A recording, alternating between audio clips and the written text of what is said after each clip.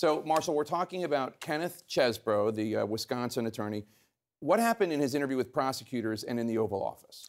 Well, he told prosecutors about what he called a photo op gone wrong in the Oval Office in December 2020. Go back to that hectic time. At that moment, Trump's team in Wisconsin had just lost their election challenge, and the lawyers who led that case were in D.C. for a meet and greet with their client. Before they walked into the Oval Office, they were told, do not give him false hope. Do not indulge the conspiracies about the election. Some of them listened, some of them didn't. Here is a clip from Ken Chesbro describing what the lead attorney in Wisconsin, Jim Troupis, told Donald Trump. It's clear that Troupis personally told the president there was zero hope for Wisconsin. As part of this message, I think crafted to try to get him to concede, to just give up this long shot challenge. So there was a conscious effort to deflect him from a sense of any possibility that he could pull out the election. Zero hope. That's what he said. So, look, some people around Trump told him that he couldn't win, and he went on and tried to overturn the election anyway. That's a huge part of Special Counsel Jack Smith's criminal case. That indictment is filled to the brim with examples of Trump being told by advisors and lawyers that he lost. This Oval Office meeting was not in the indictment, so it builds on the existing case, the existing evidence against Trump.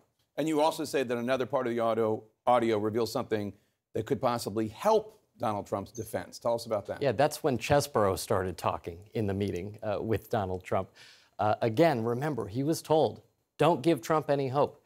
Once the conversation moved to Arizona, he did just that. Take a listen.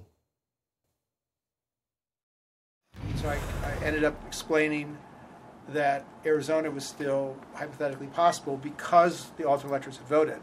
And I explained the whole logic. Because the alternate electors had voted, we had more time to win the litigation. So it was, I think, clear in a way that maybe it hadn't been before that we had till January 6th to win. So he brought up January 6th, brought up the fake electors. He told Trump that there was still a viable path to keep contesting the election.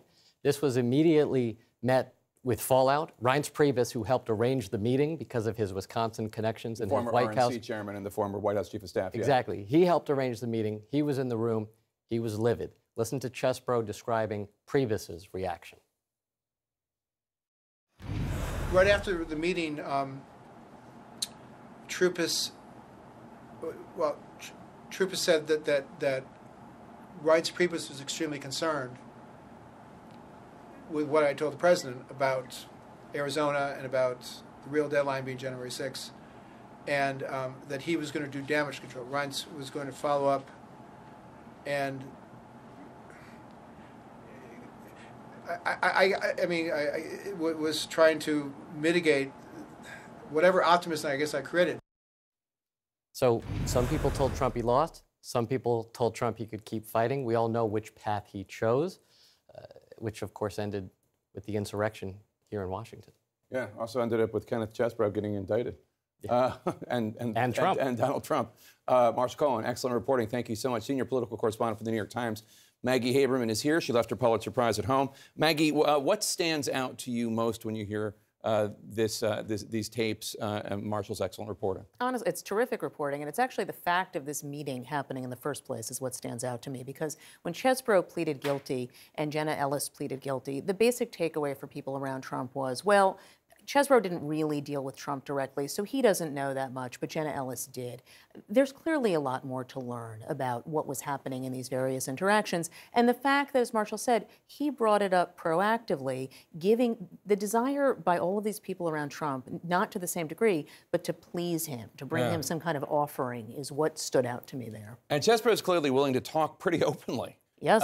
In a way that could be pretty damaging to Donald Trump.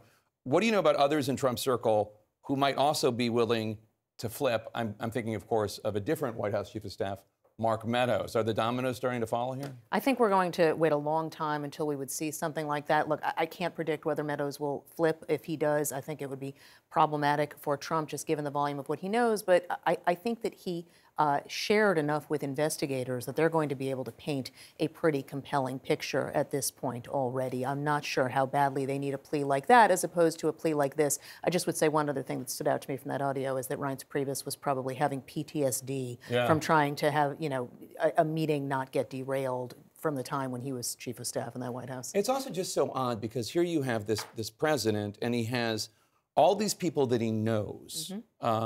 The White House counsel, his attorney general, former White House chiefs of staff, like Reince Priebus, et cetera, all of them saying, it's over, you lost. And then just these stragglers are coming in, people he doesn't know, barely knows, whatever. They tell him what he likes, so he listens. So there used to be a line that one of his senior advisors would use, which is that if Trump wants an opinion on something, he will ask 49 people, and then a 50th, if that 50th will give him the answer that he wants. And that's literally what you saw here. It was a parade of people, as you say, telling him this is over. Even if they weren't all doing it that declaratively, there were enough people telling him you are out of options here, and then he gets one who says, no, no, no, this is real, and he goes for that. Yeah, it's just these stray dogs that he brings in and just listens to them bark as long as he likes the sound of it. Let's move to the news today. A federal judge has just paused Donald Trump's 2024 election interference case, which could lead his March 2024 trial to be delayed. Earlier today, Trump lawyers compared special counsel Jack Smith to the Grinch for trying to keep the trial on schedule. Here is what they wrote. This is an honest-to-God court filing. My hand to God. Quote, this proposed schedule would require attorneys and support staff to work round the clock through the holidays, inevitably disrupting family and travel plans. It is as if the special counsel growled with his Grinch fingers, nervously drumming, I must find some way to keep Christmas from coming, but how? So the lawyers of Whoville could have a bleak Christmas, I guess is the argument. What are the real world and political consequences and legal consequences if the trial is delayed, and how likely do you think it is? There is a real possibility the trial will be delayed. I think that the March 4th start date has seemed aspirational for some time. The question is, how long? Does it start, say, before the Republican nominating convention in mid-July? Does it start at some point later in the summer? Would the judge feel okay starting it in August? And there's so many variables built into this. It's very hard to say when this will begin. It is still seen as the likeliest trial to start before the election, if not the only one, but there's a lot of moving parts. And obviously, you can't keep these trials, you can't keep track of them without a program, especially when you bring in some of the other players. Rudy Giuliani already found liable for the defamation of those two election workers who the court found were greatly harmed by his election lies. They're seeking tens of millions of dollars. At a trial today, the Giuliani told reporters everything he said about the women was true. And this could support another defamation claim, according to the judge. We know Giuliani already has serious financial troubles due to all the Trump legal cases at this point.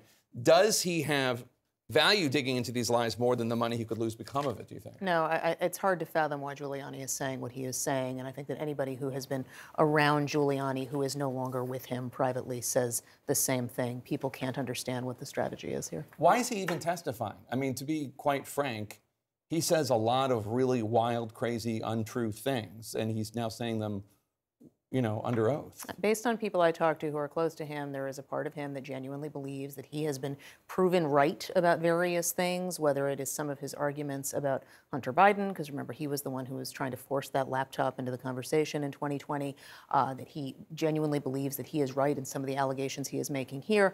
And they all, not all, but many of them have adopted the Donald Trump ethos of fight, fight, fight. If you believe you're right, then you fight. And I think that is what he is doing. This is different than what I would have expected to see him do a couple of decades ago. Last question. Donald Trump has clearly been campaigning something of a basement campaign, something of the kind of campaign that Joe Biden did in 2020. A lot of Republicans made fun of him. They talked about how Donald Trump was out there doing 6, 7 events a day. Joe Biden was doing maybe one. Donald Trump's not even doing one campaign event a day. He might be doing 2 or 3 a week. Obviously, he's 77. Obviously, he's far and ahead the front runner. He doesn't need to do it.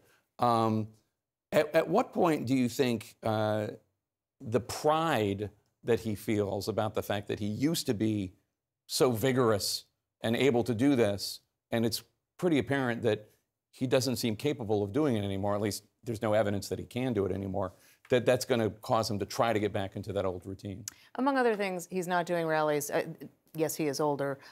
Yes, he is far ahead. They also cost a lot of money, and so they don't see the reason to spend campaign resources when they don't have to. I don't think that is proving himself in that way is a top-of-mind concern for him, especially if, as they hope, Iowa delivers him a sizable victory on January 15th. Remember, it's a state that he lost in 2016. To Ted Cruz. He is so much more focused on the legal cases than on specifically the political campaign on balance right now, and specifically a case we haven't talked about, the New York Attorney General case, because that involves his business and that involves the extent to which he is going to be able to continue to run his business as is, and we will know the details of that outcome in January, and he will appeal whatever that is, and that's going to go on for a while. But that case cuts at the heart of his identity and who he is.